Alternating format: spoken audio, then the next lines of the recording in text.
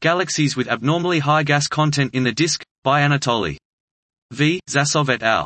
The content of gas in galaxies with an anomalously high relative mass of hydrogen MHI m for a given mass of the stellar population M** VHR galaxies is considered, using the available samples of such galaxies. It is shown that, within the optical diameter d25, the mass of high in VHR galaxies, as well as in galaxies with normal high content, is limited by a value that depends on the specific angular momentum of the disk. Outer gaseous disks beyond d25, which contain the main amount of high in most of the galaxies we consider, are gravitationally stable, and, as a rule, they retain an approximately constant value of the stability parameter Q gas over a large range of radial distances. It allows to propose that the outer disks of VHR galaxies are not recently acquired, but are of great age, and their gravitational instability was the main regulator of star formation during their formation.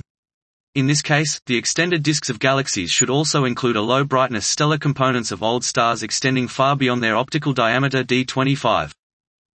This was Galaxies with abnormally high gas content in the disk, by Anatoly.